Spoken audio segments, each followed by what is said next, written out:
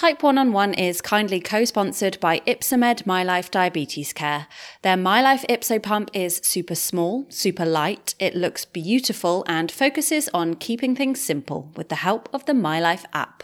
Find out more on the MyLife Diabetes Care website. Hi everyone and welcome to Type 1 on 1, a podcast that delves into the obscure, complex and challenging world of life with type 1 diabetes. I'm Jen Greaves, and each week with the help of some brilliant guests, I'll be showing that there is no normal when it comes to handling this whopper of a chronic condition, because we're all pretty much figuring out the messiness of day-to-day life with diabetes as we go. And most of all, even though it doesn't always feel like it, we are absolutely not alone. My guest today is Emma. Emma is 27 and lives in Bournemouth. She was diagnosed with type 1 diabetes at the age of 12 and suffered an episode of hypoglycemic hemiparesis in her early 20s.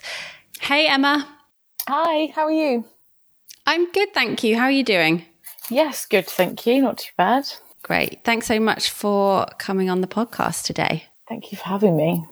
Emma actually got in touch with me via Instagram, and you put yourself forward as a guest to talk about hypoglycemic hemiparesis, which is something I'd never heard of until that point. So I'm really glad we're having this conversation today to hopefully try and spread an awareness around the subject. Hopefully. I don't think it's too well documented, so hopefully it might help a couple of people out there. Definitely. So normally I'd start with your diabetes diagnosis story, but actually, if you don't mind, today we'll go into that episode that you experienced and come back to general diabetes stuff later. So for those that are hearing the term hypoglycemic hemiparesis for the first time, hypo is low blood sugar that many people will recognize, and the word hemiparesis at its most extreme is paralysis of half of the body. And for that reason, this is often misdiagnosed as a stroke, isn't it? Yeah, I think in any recorded cases, it's often misinterpreted initially as a stroke or something similar. Right. So if you could talk us through what happened in your case. So it was about 5 years ago, so 2015, and I must have been 22. I was working in a bar at that time, and my diabetes control was good, but not excellent. I was always taking injections, but not really probably calculating correctly what I needed. So I'd got home from a shift at the bar, had dinner. It's all quite late, probably around 11 o'clock. Taking the insulin I thought I needed, taking background insulin as well, and then just gone straight to sleep. I woke up probably 3 or 4 in the morning. I thought I just needed to go to the loo. Tried to move to the side of the bed, which became unbelievably difficult. But I was quite sleepy and quite drowsy, so I just didn't really pay too much attention, and finally got to the edge of the bed, swung my legs over, and then just immediately collapsed on the floor. I mean, nothing like that's ever happened to me before, so trying to work out what it was quite difficult. And it sounds really bizarre to say it, but never for a second did I think that it was blood sugar related. I never thought it was a hypo. I thought maybe it was a stroke, or there was something wrong with my hearing because I couldn't feel the left side of my body at all. I could lift up my arm and it would just fall straight back down. I tried to pull myself up on the side of the bed and would just collapse again. At the time, I was living with my parents, but they were downstairs somewhere else in the house, and there was nobody that I could immediately shout to. There was no sugar around me, not that I'd even thought to sort of take anything. So I managed to lean across the bed after sort of 10, 15 minutes of trying to pull myself up, and caught the wire where my phone was charging and managed to bring that over.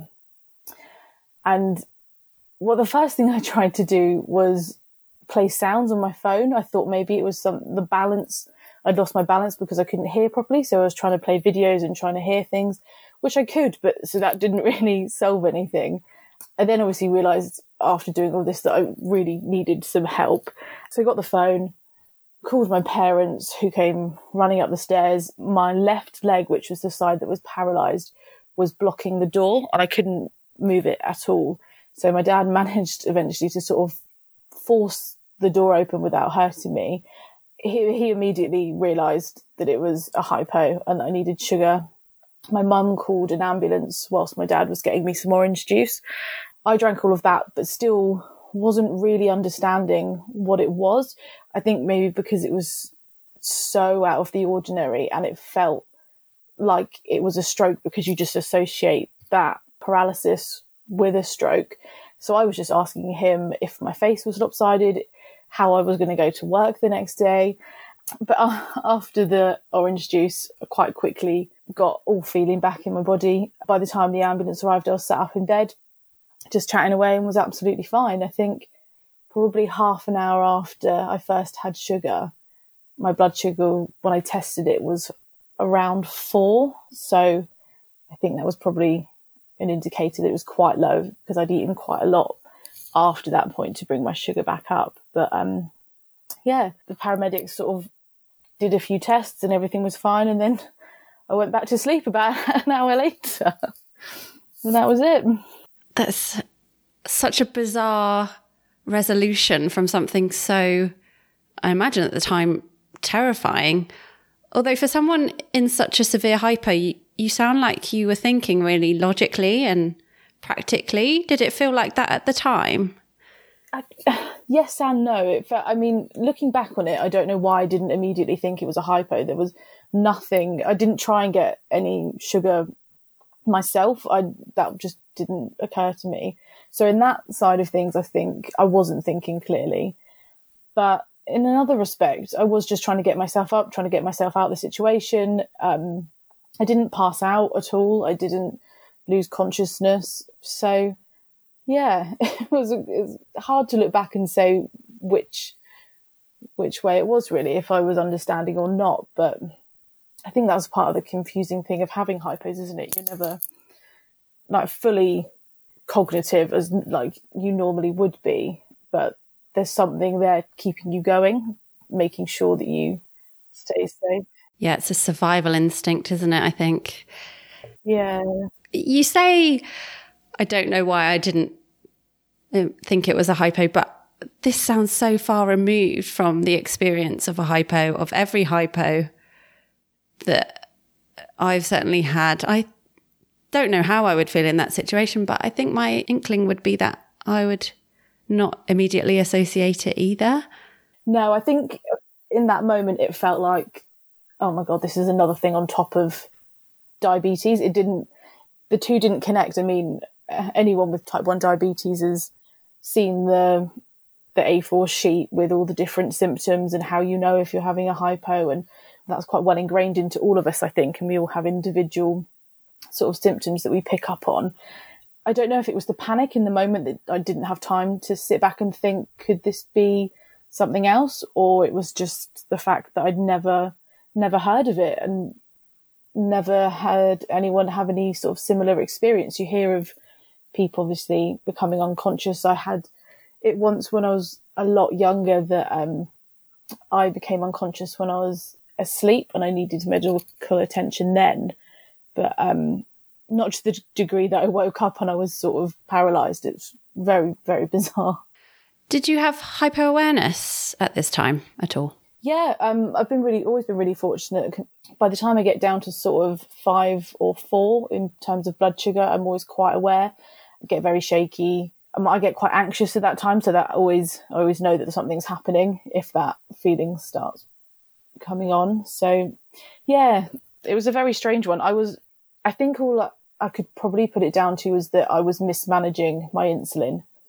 I think my blood sugar probably dropped so quickly whilst I was asleep that my body didn't have time to wake me up like it normally would, because I've suffered with hypos in the night before and always luckily woken up and dealt with it. But I think possibly just too much insulin didn't give me that opportunity. Everything probably happened too quickly. How was this followed up the next day or in the days and weeks after? How did you feel as well the next day? Were you exhausted? I was knackered. Luckily, I had the day off work. I was meant to be going to see some friends in Birmingham, which is a really weird thing because I had to try and explain what had happened to me. And I couldn't really understand what had happened to myself. I mean, physically I knew what had happened, but I didn't know why. And mentally, I don't think I'd even begun to try and process it. So to explain that to people who don't understand type 1 diabetes all that well felt quite tricky in itself. My mum contacted my consultant, and we went to see them a couple of weeks later. They gave me a Dexcom. I think it's quite an early sort of version of it. And I wore that for a week just to check what was happening with my sugars overnight. But during that appointment and this follow-up appointment, nobody ever mentioned the hypoglycemic hemiparesis. It wasn't discussed. Nobody ever gave me a name. It was just sort of questioned as this, it's a bit bizarre. It's a bit strange that this has happened. We'll run some tests. We'll give you the Dexcom, see if it happens again. It didn't. And so I was kind of sent on my way to deal with it. And it was quite strange to just carry on once you've had that when you're asleep, because for a while I would go to sleep or wake up in the night and you panic because I didn't have a CGM or anything at the time. So it would obviously involve like a physical blood test each time. And you never quite know where you are with that, or if you're going to go back to sleep and it's going to change again. So I think I felt slightly let down at that point that nobody could give me a diagnosis or really help me with how to prevent it other than going to sleep with a slightly higher blood sugar, which is fine to do, but we obviously don't want to do that all the time for health reasons. Yeah, of course. How did you then, I guess, move forward? Was it a case of time goes on, without these answers and feeling this sense of being let down slightly? Without the answers from the doctors, I turned to Google and I found a couple of different studies, some dated back to like the 1980s. They gave a little bit of background of some recorded cases, but nothing really that concrete. I read there was one report that gave a figure of about 200 cases throughout the world that had been recorded. So it's hard to know whether these things just aren't being picked up or if there's just a failure to document them, if they're not sort of recorded properly, if it's misinterpreted as a stroke, does it then not become a part of the other statistics, which it should be? So from that, I couldn't really take too much. I often, over the next couple of years, always did a little bit of research, see if there was anything new. I would bring it up at consultant appointments, but it was always sort of glazed over and never really dug into that deeply until I went to a Bertie course in 2018, which I think is quite similar to the Daphne course. And we had a group of 5 or 6 of us that were doing one Monday each week for a month, just learning to carb count again and just re-educating ourselves. And over that process, the nurses that we were working with would write down any questions that we had to be brought up on the last week with the consultant at the hospital. So I put forward this story that I'd had, which I always just called that thing that happened to me when I was paralysed when I was asleep, because I never had a name for it. So it always felt a bit strange to bring it up and what to call it. So they wrote that down, remember the question. And when the consultant came in at the last week, the nurse read the question out and the consultant immediately turned around and said, well, that wouldn't happen. That's just impossible. That couldn't happen to anyone unless they were in their 80s, been type 1 for years and years, had problems with the arteries in their neck. It's just impossible. It couldn't happen. So at that point, sat in the room thinking, oh, I need to say something now. I need to ask more questions because it did happen. So I put my hand up and she sort of continued in the same vein that it just couldn't have really happened, but sent an email whilst we were all chatting to some colleagues. And about 10 minutes later, she came back and apologised and corrected herself and said, I'm so sorry. There are recorded cases. It's not well documented at all. There's 1 or 2 that my colleagues know of. It's something really under-researched, but it has happened. So I think that must have been 3 or 4 years later after it happened that I finally got that recognition. And that's when she gave me the term transient hypoglycemic hemiparesis, which it felt good to finally have a name for it. And that meant that I could do a bit more research, and from all the Googling and all the researching that I've done, it doesn't seem to be something that appears again very often. Most people suffer it as a one-off kind of event, which is quite good. It's nice to know before you go into bed that it's very unlikely that it would happen again. But so it took a few years, but finally got there. And did you feel a sense of relief or validation, or was it helpful having that term for it, that you could categorize it in that way? Yeah, definitely, because for so long, like I said, I'd just been saying to anybody that would listen to me, well, this thing happened to me and I was low, and yeah, it was like a stroke, but it wasn't a stroke because I'm fine now, and I was fine after I had some sugar and resolved the hypo, and then I was back to normal. But to actually have a name gave me a point to start research looking at it, and to also, it made conversations easier because I felt like it was recognised and it wasn't something that was just a strange symptom of diabetes that sometimes people just say, oh, well, that's just related to that condition, which obviously it is, but it's an actual term in itself, does that make sense? Like it's not, it doesn't happen to everybody, and it's something that should be looked at individually, not just as a hypo symptom, if that makes sense. Yeah. So at the point of this episode, you'd been living with type 1 diabetes for around 10 years or so, and you said things like insulin mismanagement. What did your day-to-day life with diabetes look like at this point?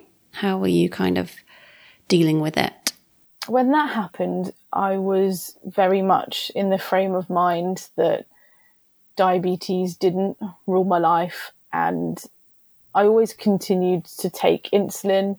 I never stopped doing that because I knew I needed it to keep me alive, but I don't think I truly understood what I needed to do. I wasn't educated enough, and it felt really difficult. It felt too much to sort of take on. So I just carried on with life and did everything that I wanted to do whilst taking insulin, but not paying too close attention to what my blood sugar would be after, or I wasn't carb counting to make sure that I came back down to a safe level after I'd eaten. It was those types of things that led to the episode of hemiparesis that I had, because I would dial up the insulin and I would take it, but often I wouldn't even look at the pen. I would just think, I feel like I'm about 12, and if I wind it up this much, then that'll probably be enough insulin to cover that, and then I'll just carry on with what I'm doing and get on with life. So it was always there, but it was never at the forefront of what I was doing. It was never the main thing that I thought about. Had you felt like that since your time of diagnosis, age 12, or is it something that had gradually sort of evolved over through your teenage years? I think, unfortunately, it's something that was always there. My diagnosis, I was quite lucky. The first time that I went, my mum took me to the doctors. The first time I went, they diagnosed me straight away, took me to hospital.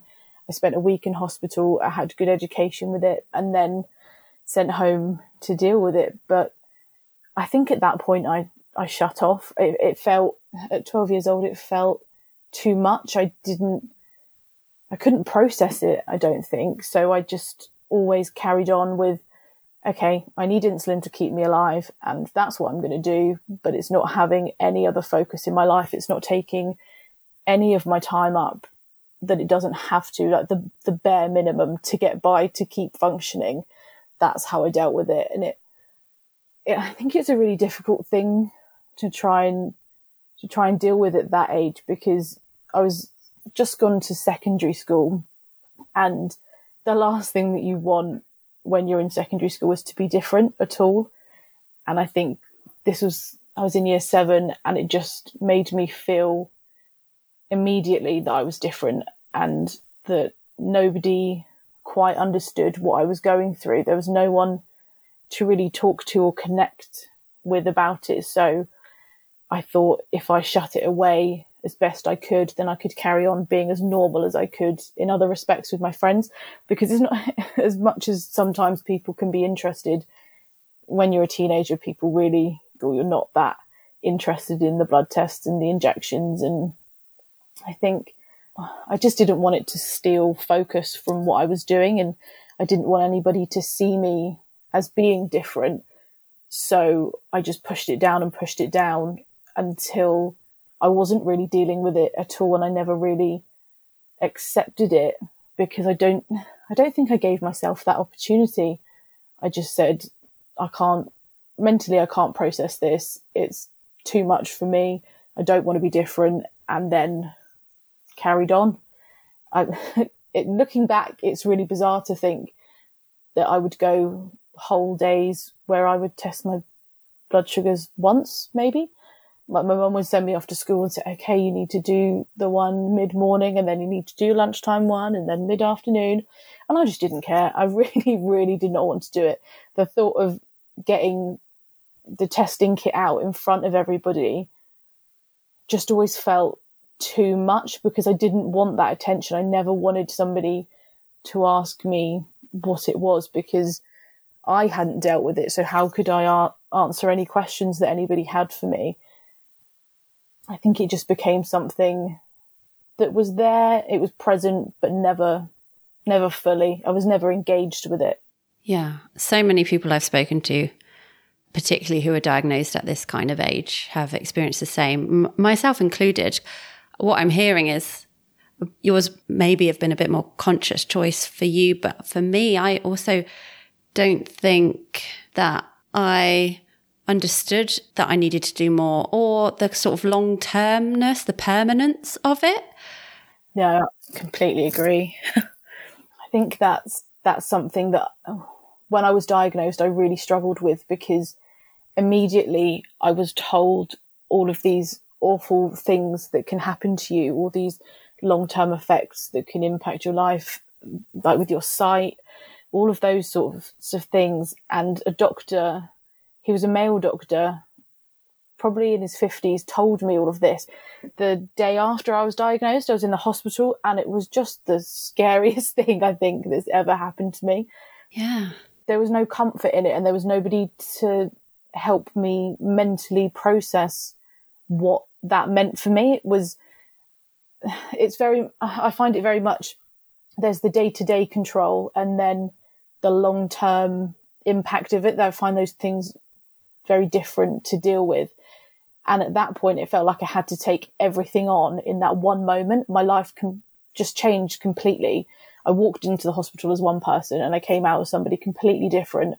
My life was just changed in so many ways. I mean, taking on the injections and all of those kind of things is a lot in itself, but I think you're sort of faced with your own mortality in a way. When you're that young, it's quite hard to process because the way that you have to look after yourself now with the condition is you have to physically keep yourself alive. We're working to reproduce what an organ does, and it's mad. So when you think of it in that sense, it's really, really difficult to try and comprehend. And when I was 12 years old, I didn't get it, and it was too much. That conversation that I had with the doctor just scared me into just being silent about it. I think I didn't want to think about it, and I couldn't think about it because it was all too upsetting. Yeah.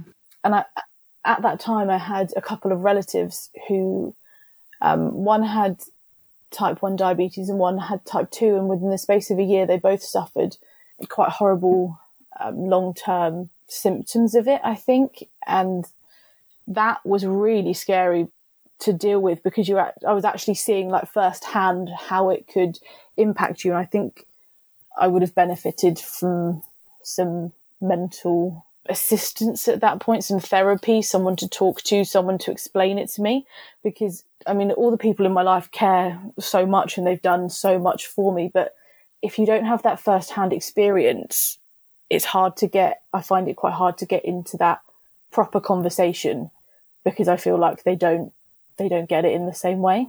This is huge stuff for a 12-year-old to be dealing with and processing. And that interaction you had on that second day, didn't open up any kind of dialogue or space for you to have those conversations by the sounds of it. No, it was very much just closed off. It was that I was told those things, and then we moved on. And I had a consultant just after that, which was, I was still in the paediatric centre, obviously, because I was quite young, but I was sat in this room where the chairs were all too small and there's all these toys, and it just felt like a really odd environment. And I remember the doctor sitting opposite me with his chin on his knees, and I just felt like, this is bizarre. How is this my life from 2 weeks ago? This makes no sense. What am I doing here? Yeah, totally. It's not fit. There's no space here to have a proper conversation, or it doesn't even sound real. I always found it really strange because it was always such obviously serious topics that the doctors are trying to convey to you why you need to do these things, why you need to test, why you need to carb count, but surrounded by this room that is just like a child's bedroom. It was just very disorientating and very confusing what was actually going on. Was carb counting explained to you at the point of diagnosis? Because it was never explained to me for, I don't think, ever until I started to engage of my own accord some 10 odd years later or whatever, to the point that I've never been on a carb counting course. I don't remember it being explicitly told to me when I was diagnosed, but I was aware of it not long after, and I really, really, really did not want to do it. I didn't have a blood test reader that would allow me to input the carbs at that point, so it was all very difficult to even try to calculate anything. So for the first 4 or 5 years, I really did not engage with that at all. The doctors then tried to get me to go on, I think I did a 1-day course, and I'm very lucky to have been given the chance to go on the course, but I did not want to do it. There was nothing that anybody could say to me at that point that would make me engage with it. It was only, like you say, when I actually started looking into it of my own account, when I decided that I wanted to be better and I wanted to have more control, and that obviously meant an education, that I looked into the Bertie course. Because for years have you had the blue book, the blue carb counting book that everybody seems to have? I think I was given one every year at a doctor's appointment, and I would look at it and go, yep, I see what that's for, but I'm not using it. And I must have about 10 of them at home. I don't think I was ever really given one. I don't think this conversation ever happened. Isn't that mad? Oh. But my care moved around a lot, so I feel like maybe I just slipped through some quite important cracks. Yeah, send me one if you've got 10. Yeah, absolutely. I've got so many. No, I went and found the Bournemouth course that's online. Yeah. That's the one I took, and that was a game changer completely. What was the catalyst for your change? Where did that come from? Do you know, I'd like to say that it was a moment of sort of revelation, but it was a very slow lean into things. I started following quite a lot of people on Instagram, and I found initially that it was really good, but then that became too much and a bit too intense because I was comparing myself to all these different people that were doing amazingly. A lot of Instagrammers in America that had huge platforms and all this different tech that I didn't even understand. I didn't have any CGM. I'd never considered using one at this point. So that felt really intimidating. How old were you at this time? Probably about 25, I think. So probably about 2 years ago, yeah. So this is all fairly recent for you? Yeah. It's been a lot of change in the last 2 years, and I couldn't really imagine controlling type 1 diabetes how I did even just 2 years ago. I feel like my education has been really good and I've come a long way with it, but it also was quite a lot to take on, just even in terms of social media. It's really amazing how much it connects you, because I don't know if you had a similar experience, but when I was growing up, I didn't know anyone with type 1 diabetes. I didn't know anyone at school. I didn't know anyone at university. I've never worked anywhere where anyone else had it. So it's always felt like it was my condition and it was my thing to deal with, so to speak. I was the expert on it because nobody else had it, but I wasn't really an expert because I wasn't doing it properly. So when I started to get into social media mainly on Instagram with all these different bloggers, I found it too much, and I decided to make a separate Instagram account. So I have two now, where one, I don't have any followers on it and it's just private, and I follow anyone that I'm interested with type 1 diabetes, and then I can flip between the two. So if I want to look at something, I want to research something, I want to see how somebody's getting on with a certain pump or CGM, I can flip over to that account, and then it doesn't take up too much space in my normal feed, because mentally that became too much for me to see it on a daily basis, to like a constant bombardment of people who are doing really, really well. And it's amazing that they are, but when you're trying to turn the corner on something, it felt quite difficult to see that all the time, because it felt like I was failing in some respects. Yeah, I think that's such a helpful point to make about almost compartmentalizing or separating the days when you feel like you've got the headspace to engage with all of this information and all of these pieces of content, and those that you don't. And I think now the online communities are the first port of call for people who want to start connecting, because I think most people do have the experience where they don't really know anyone else in real life. Yeah. I wish I'd had that when I was younger. And we hear all the time how amazing the online community is, and I fervently believe that. But thank you for saying that, basically, because I think that's a lot of people's apprehension about entering the diabetes online world. Yeah, I think it can feel really not intimidating in a way that I've never experienced anybody make me feel anything but welcome. But it's a lot to dive in when you don't know anyone or you don't have any connections.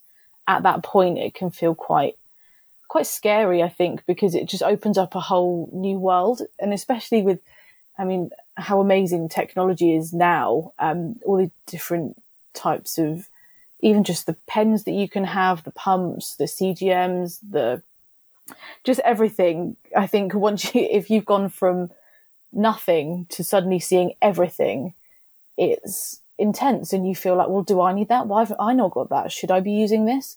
Would I be better if I had that? Why don't I have that? And it can just become so consuming in seeing, most people that I follow do post like a good balance between good blood sugars and bad. But sometimes if I just finished work, got home, blood sugars were terrible, I'm trying to figure out what to have for dinner, what correction dose to take. And I think, I'll just have a look on Instagram. And then I see 10 pictures of people with perfect, flat-lined, 100% in target. It's like, why have I bothered? Everyone else can do it and I can't do it.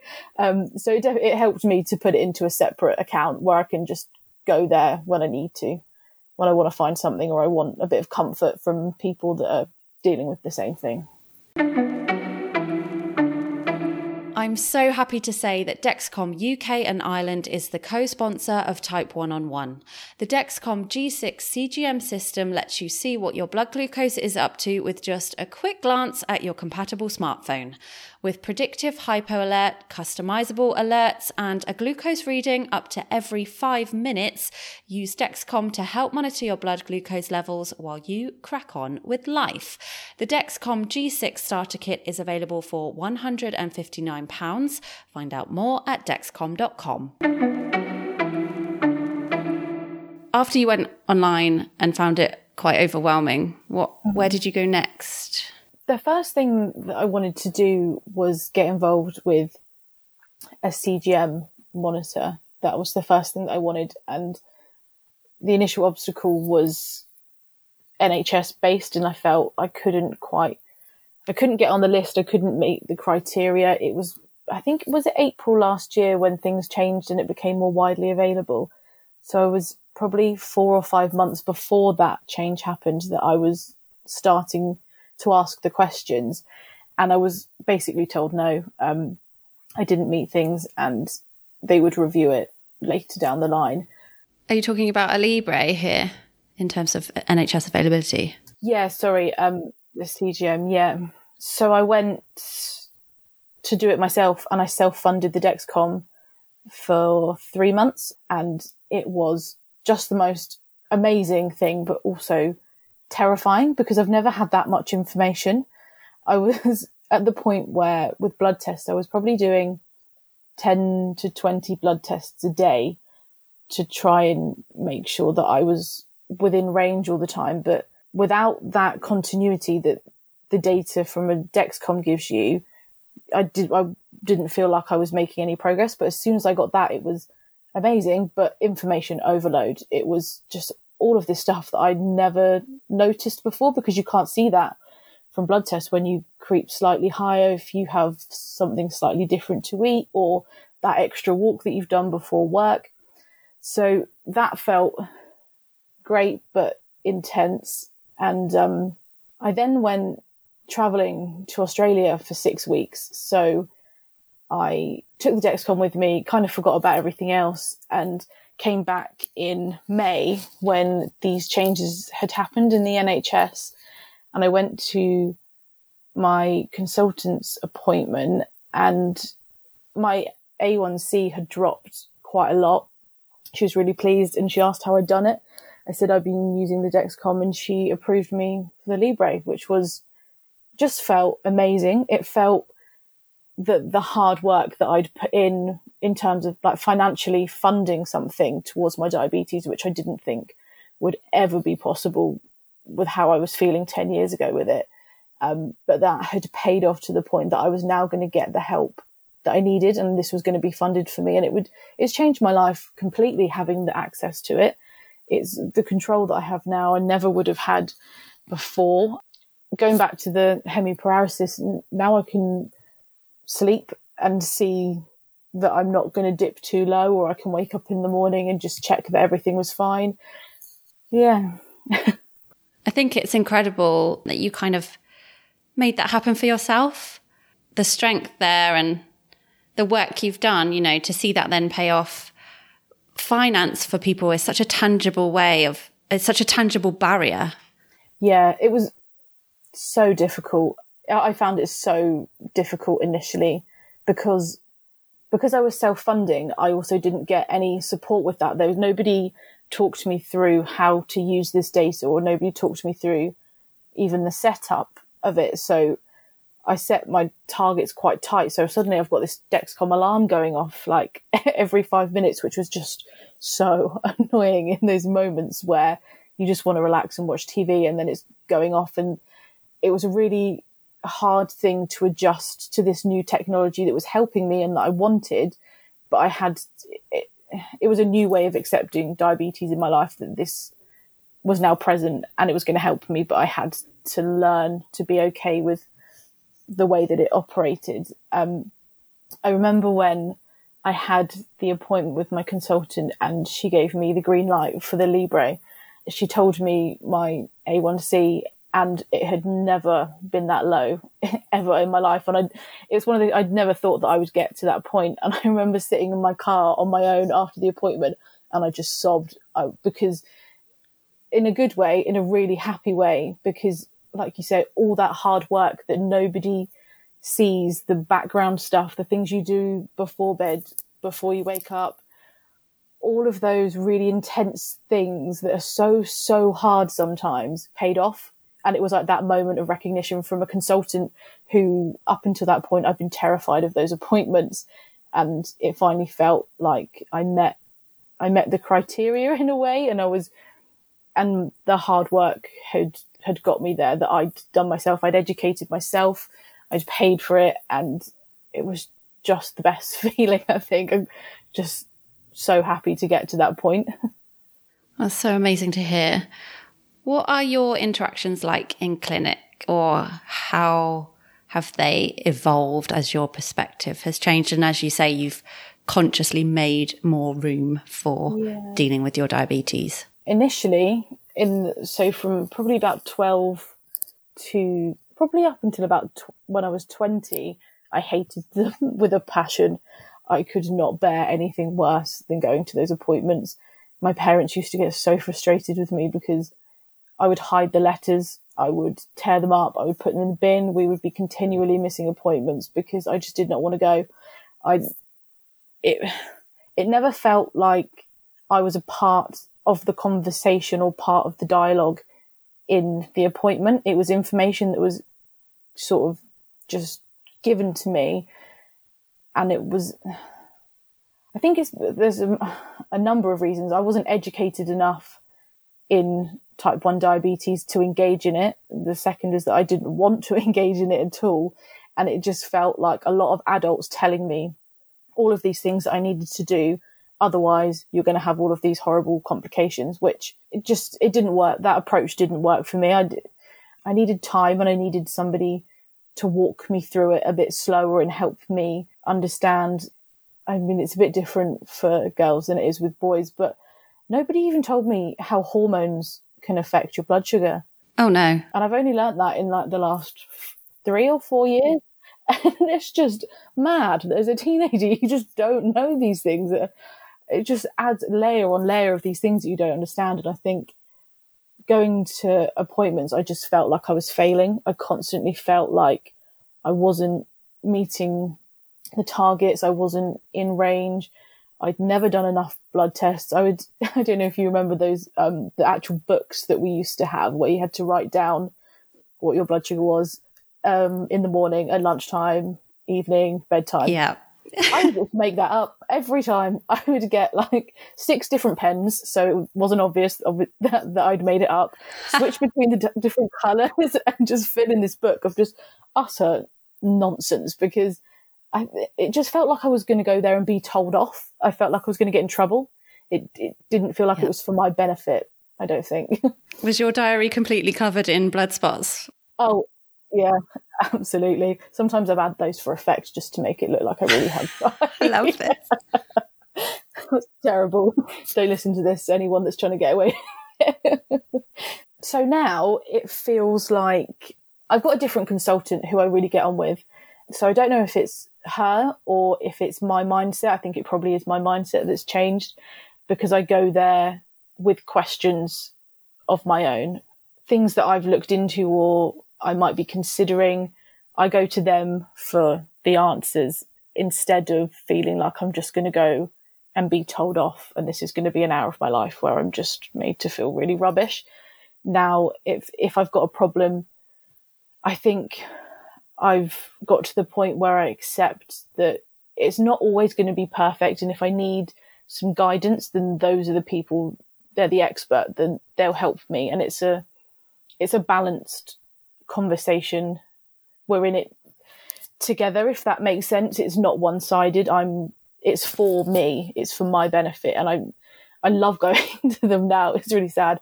I get so excited when I can go, because I think with type 1 diabetes, because it's a chronic condition and it's the longevity of the condition, there's very little markers for when you're doing well. It just feels very continuous, and sometimes it can feel like it will go on forever, and you can have a really good day, but I've got to wake up and do it all again tomorrow.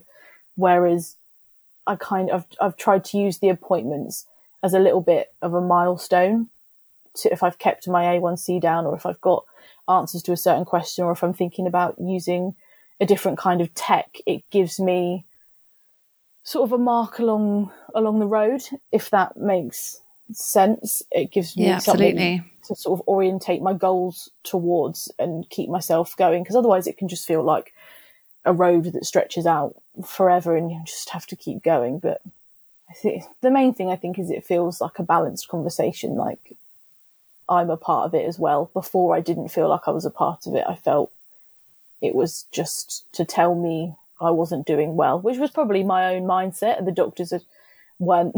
That's not their job to just tell me off. But I never felt any different as a kid. So I'm glad that I finally got there. It's been a long road, 16 years, and we finally got to the place where I'm okay going to them instead of hiding the letters.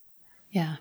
Going back to the pill briefly, I now, knowing what I know, can absolutely bookend a period of about 6 years where I felt moderately to largely crap, with being on a certain pill, which obviously just was not right for my body and therefore was not right for my diabetes and affected every area of my life.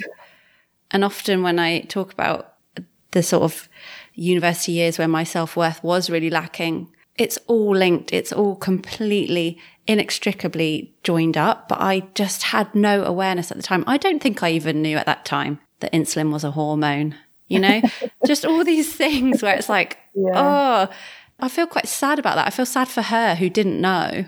Yeah, I feel that all the time. I think that's where I get quite sad and quite upset, is when I look back at the things that I've dealt with and missed opportunities for information that I needed to make my life easier.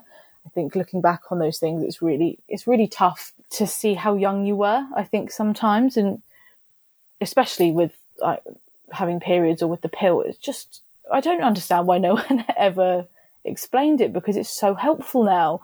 I mean, it's like you say, it's a hormone. Obviously they're going to be linked, but if you don't put two and two together yourself, somebody needs to explain it so that you can counteract something that's going to affect you month to month. You touched briefly there on travelling to Australia, and this was at a time when you were becoming more engaged with your type 1. How did you approach travelling with type 1? It was scary. In terms of the main issues that I was looking at was how much of my insulin did I need to take with me, and how did I keep that cold for the duration of the trip?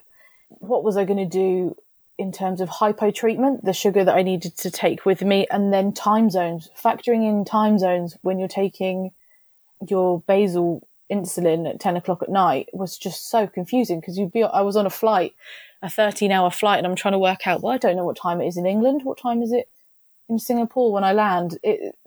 But there's really helpful websites. My consultants were quite helpful. They gave me lots of information where you can work it out and correct how much you need to take at different times, which was good. But I was with family for 4 weeks of the trip, and then I had a week on my own in Sydney, which was amazing, but also quite scary, because I'm in a country on the other side of the world. I don't know anybody in the city, and having suffered something like hemiparesis, if I ran into trouble during the night, I just had to be very vigilant in what I was doing. I had to be very careful with my insulin and how much I was doing every day, and just take account of so many different things so that I could go to sleep and know that I was safe. That was a scary thing to do, but it felt really great once I'd done it. And on the last day of my trip in Sydney, I climbed the Sydney Harbour Bridge, and I had my Dexcom on at the time, but I wasn't allowed to take my phone to the actual climb. So I had to have a bit of blind faith that I was going on a walk, which was scary, quite physically challenging, and it was going to be for 4 hours, and I couldn't check my sugars at all. So I downed 2 or 3 bottles of orange juice before I left, and then just went. And standing at the top of the Sydney Harbour Bridge was just the most amazing thing. I think that was a bit of a turning point for me as well, because it felt like I can do these things. I can do the things that I want to do. And as long as I'm careful, type 1 diabetes isn't going to stop me doing that. Because I think, just going back to what we were saying before, when I was younger, I really felt like I wasn't good enough, because there's so many amazing examples of people, like celebrities or sports people, that have type 1 diabetes and do all these incredible things. But sometimes it feels like you can't quite achieve those things because A, you might not want to do those things, and B, you're just struggling to get through that day. So to actually do something like the bridge climb just felt like, yes, I've done this and I can do the things that I want to do. Yeah, that was your Olympic race. That was my what's his name? Is it Steve Redgrave? That was my rowing, yeah. I think he was the only person I knew of in the world that had diabetes throughout my primary school, I think. Yeah, and do you know what? I found that really tough when I was growing up, because I didn't want to be a rower, and I wasn't male, and I wasn't of his age, so he was very inspirational. I would never say anything against that, but I didn't have any, I don't know about you, but I didn't have any examples of somebody just leading a normal life or doing something in a field that I was interested in. It was sort of these one or two people that were outstanding with type 1 diabetes, and the rest of the people were unknown. And that felt really, really strange for a long time, that it was, if I'd see family at a barbecue or something and they would end up talking about type 1 diabetes and go, oh, but that's Steve Redgrave's got that. And, yeah, he is the only other person apart from me that's got that. I think it was the same for me. That's kind of where I started writing, because I was like, I'm 23 or 24 and I have just started my career and I'm living in a new city. I've got all these new friends. We're going out loads. I'm drinking a fair bit. And like, I feel like the world has just opened up to me because I am starting to get a grip on my type 1. I'm reading more about the condition, which I've never done before. But I don't want to sit down and wrap myself in cotton wool and never do life, you know? Yeah, I think that's a really tough thing, because when I started getting more involved with my own diabetes and different people on social media, I found that it's a really weird balance, because I felt like to the degree that I was re-educating myself, it almost became scary again. Hypos became scarier, and taking insulin to make sure that it was the right amount became scarier. And it was a really weird transition. I think I went through a sort of a second acceptance of that and came out the other side, like you're saying you have, and I felt it's not going to stop me, but I need to do X, Y, and Z. Yeah, it's almost like once you start scratching this at the surface, it's just, whoa, I didn't know what I didn't know, and now I know it, and that's slightly terrifying. So terrifying. And the other week I did a little bit of an experiment, because with the Libre, because I've got all that information, I can check it all the time. I was running out of a prescription and I only had one left, and I felt really, really panicked. I felt really worried that I didn't have one. And then I sat down and thought about it and came to the conclusion that, okay, I can do blood tests like I've done for the last 15 years of my life, and I will probably get through a couple of days. And it was actually really nice to come away from that technology just for a few days to prove that I could still do it, that I still had that hypo awareness and that I was still in control as much as I had been before, but the Libre just helped me. So you're on the Libre now, which is funded by the NHS. Are you still on injections at this point? I am still on injections, and I think I probably will be for a little bit longer. I have always felt very, very intimidated by a pump. I find the idea of having it physically on me really intimidating. Previously, sort of a couple of years ago, it was far too much when I wasn't really accepting diabetes in itself anyway. That felt like a huge, huge leap. And for some people, it's amazing and the results are brilliant. And I hope that maybe one day I'll get to that point where I feel comfortable enough to do that. But I think it's also quite important just to remember that you can still do it on injections. You can still get the results that you want. And if you feel comfortable doing it that way, which is how I feel, I trust it. I know that way of dealing with diabetes. It's how I've done it for 16 years. And to mix it up with a pump maybe will be good for me at some point, but also it's a big change. It's a scary thing to consider, because I feel like you have to relearn how you operate maybe with the injections. I'm very used to the basal injection, and then I use 2 different fast-acting insulins throughout the day. So I don't know if it would take away some of my options. I like being able to mix and match what I'm doing. That's interesting. Is that you use Fiasp and NovoRapid? Yeah, so I was really struggling with blood sugar spikes in the morning, and it would get to the point where I wasn't really eating breakfast until midday, because I just couldn't get it down to a level that I was happy with to then eat my breakfast. So I did some research and I found that Fiasp was meant to be a lot quicker. So I spoke to the doctors, and now I use both. So for breakfast, I'll use Fiasp, or if I'm eating something that's going to have quite a quick release of carbs, I'll use Fiasp. If it's something that's going to take a little bit longer to release, then I'll go back to NovoRapid, or just I find it really, because it does work a lot quicker for me. Within sort of 5 minutes, I can see my blood sugar dropping after I've taken Fiasp. It's a really handy way of dealing with different days. If I was going to go out and do exercise, then I know that I could take Fiasp, and within 2 hours that will have stopped working in my system, and then I'm a bit freer to go for a run or whatever I'm going to do. Whereas with NovoRapid, you've got that 4 hour sort of period, haven't you, that you need to sort of contemplate. So yeah, it's not a hard and fast rule. I'll mix them up as I need to, but I quite like having that freedom. I don't know if a pump would maybe take that away from me. That's amazing. That flexibility. It's about it then making your life easier and diabetes more manageable. And that gives you those options. I've not heard anyone using the two. The best thing is with pizza, because you can take. This is a revelation. I take the Fiasp for the initial food, and then the Nova Rapid can kick in a little bit later. And it's just the best thing. It makes it like eating pizza again without worrying. It's just amazing. Wow. Yeah, I think you're so right. A lot of people see the pump as this sort of upgrade. And while that may be the case for some people, it's not the case for everyone.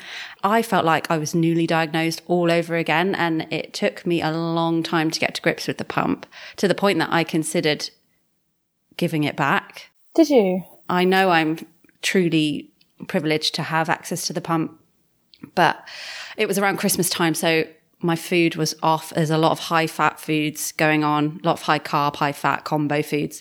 I just struggled for over a month. I felt like anything I was taking on would just send my blood sugars skyrocketing. And I think I also expected it to suddenly reduce my insulin requirements quite a lot. And that didn't happen for me. And I'd seen online, like, you know, some people reducing their insulin by half, and mine, it reduced a little bit, but not very much. And I've said before, I would have to really think and consider if I had the option of having the CGM or an insulin pump, and I could only have one, I would have to do a bit more thinking, but I would instinctively be inclined, I think, to take the CGM. Yeah, I've not had a pump, so I can't comment, but I think that has been, I don't know about you, but life-changing in the way that you can control things. It's just, I also feel like I started to be able to control it when technology caught up with me. I don't know if that makes sense, but I was able to deal with diabetes, but to a degree. But once I finally had the technology that I needed, I could take it and I could run and I could do what I needed to do. But without that, the benefit of the different technologies, I couldn't get there with just a blood test. Yeah. I needed the extra bits. Is there any advice or anything that you've personally kind of come to in your head that's been helpful to come back to, because it is an ongoing process, that you would want to pass on to other people? I think the most important thing I found is that you keep learning. There's so many different things that affect you personally with diabetes, like whether it's your mental health or the way you physically take care of your type 1 diabetes. There's so many different things that factor into that at different stages of your life. I'm in a very privileged position now where a lot of the time that I have is my own and I can concentrate on diabetes, but in the future that might not be the case. And I think it's just an ever-changing condition. It never stays the same. I mean, day-to-day control never stays the same, but the way that it impacts your life never stays the same. I'm quite happy with how things are now, but if I look back to how they were previously, I was really not happy about it. And I think if I could give advice to myself at 12, it would just to deal with it as best that you can. There's so many people that I'm so lucky have tried to help me and help me move forward with the way that I've controlled it and my acceptance of the condition, but I couldn't do it until I was ready. I think in one of your previous podcasts, you spoke to somebody and they said that their son often screamed at them that they didn't understand because they didn't have the condition. And that's how I felt for a really, really long time. I think I was quite angry that nobody understood it, and all these different people were trying to tell me how to do something that they didn't have. And it's only with time that I can come to terms with the fact that I've got the condition, and also that people are trying to help me even though they don't have it. It's a very hard thing to deal with when you enter different places in your life as well, like going into the workplace after university. You're suddenly faced with a huge amount of people that don't know really all that much about type 1 diabetes. They may have heard of type 2, they may have seen different things here and there, but suddenly being faced with all these questions of, can you eat this? Can you do that? Should you be doing that? It's really difficult, and it's hard to put to articulate really how to deal with the condition, because it's so individual. But I think it's really important that people go at their own pace, that you deal with it when you're ready. There's nothing that anybody could have done to make me deal with it any quicker. I had to get there on my own. And I'm in a good position now with my control because I was allowed that time to get there. There was no doctor, there was nobody that could force me, and you could tell me the worst thing in the world was going to happen to me, but until I got to that place where I felt like I had the mental space to deal with it, that I was ready to take this challenge on. Because the day that you're diagnosed, I doubt for very many people, is the day that you get a good handle on things, because you just have to educate yourself in so many different things that people don't often realize. It's like you say, it's just ever changing, and it's not something that's easy to describe to anyone else that isn't a type 1 diabetic, because there's just so much. Yeah, totally. Have you met anyone else who's experienced hypoglycemic hemiparesis? I haven't. I would love to. I would love to meet anyone that's had a similar experience and find out how they got into that position or how they dealt with it, if they've had a name for it. I wonder if there's many people out there that still don't have the name, because that's the situation I was in for a very long time. If you had the chance to have never lived with type 1 diabetes, would you take it all away? Do you know, I've thought about this question so many times. When I've heard it in other episodes of your podcast, I've thought, my immediate answer is to say, get rid of it. I don't want it. I don't to live a life without it. But it has given me so much understanding of other conditions. And I don't mean that in the sense that I understand how they work or the things that people have to do to deal with them, but it does give you a level of sort of appreciation for the hard work that other people are doing as well. And there are times that I hate it, but it's also mine. It's my diabetes and it's my journey. And I don't think I would be the person that I am if I hadn't have gone on this journey. So I can't believe I'd say it, but I actually don't think I would give it up, because it's part of me now. I think we're intertwined to a point where I'm not sure where the diabetes ends and where I start. It's something that will always be a part of me, I think. Yeah, I find it quite conflicting, but I find this whole condition quite conflicting, going from, yeah, it's okay, and today was all right, and then the next day just being sidelined by it, or going through a really traumatic nighttime hypo. And then, like your experience, by the time the paramedics are there, you're sat up and it's all over, you know. That kind of conflict, I just think it permeates loads and loads of areas of living with this condition. It affects so many different areas of your life. And especially with hypos, it's because the resolution of a hypo is something quite pleasant. It's sugar. It's nothing too horrible. I find that people often don't have an understanding of how serious it can be, which is fine. We can help them understand. Nobody knows everything from the outset, but it's a really weird thing to think that my life in this moment could be in serious danger if my blood sugar drops, but I'll have some orange juice and then I'll be fine. And then after that, I just carry on with my day and I get on and I go to work and I do all these different things. But in that moment, if I didn't treat that hypo, it would be really, really dangerous. And it's living with that sort of risk every day. It never leaves your mind completely, I don't think. That it's always hovering in the background. There's so many things I find with diabetes. If I had to try and write down all the different decisions and all the different ways I think about it in the day, it would just take me forever, because there's so many little decisions that you make based on diabetes that probably we're not even conscious of once you've been living with it for a long time. But everything I find often comes back to that.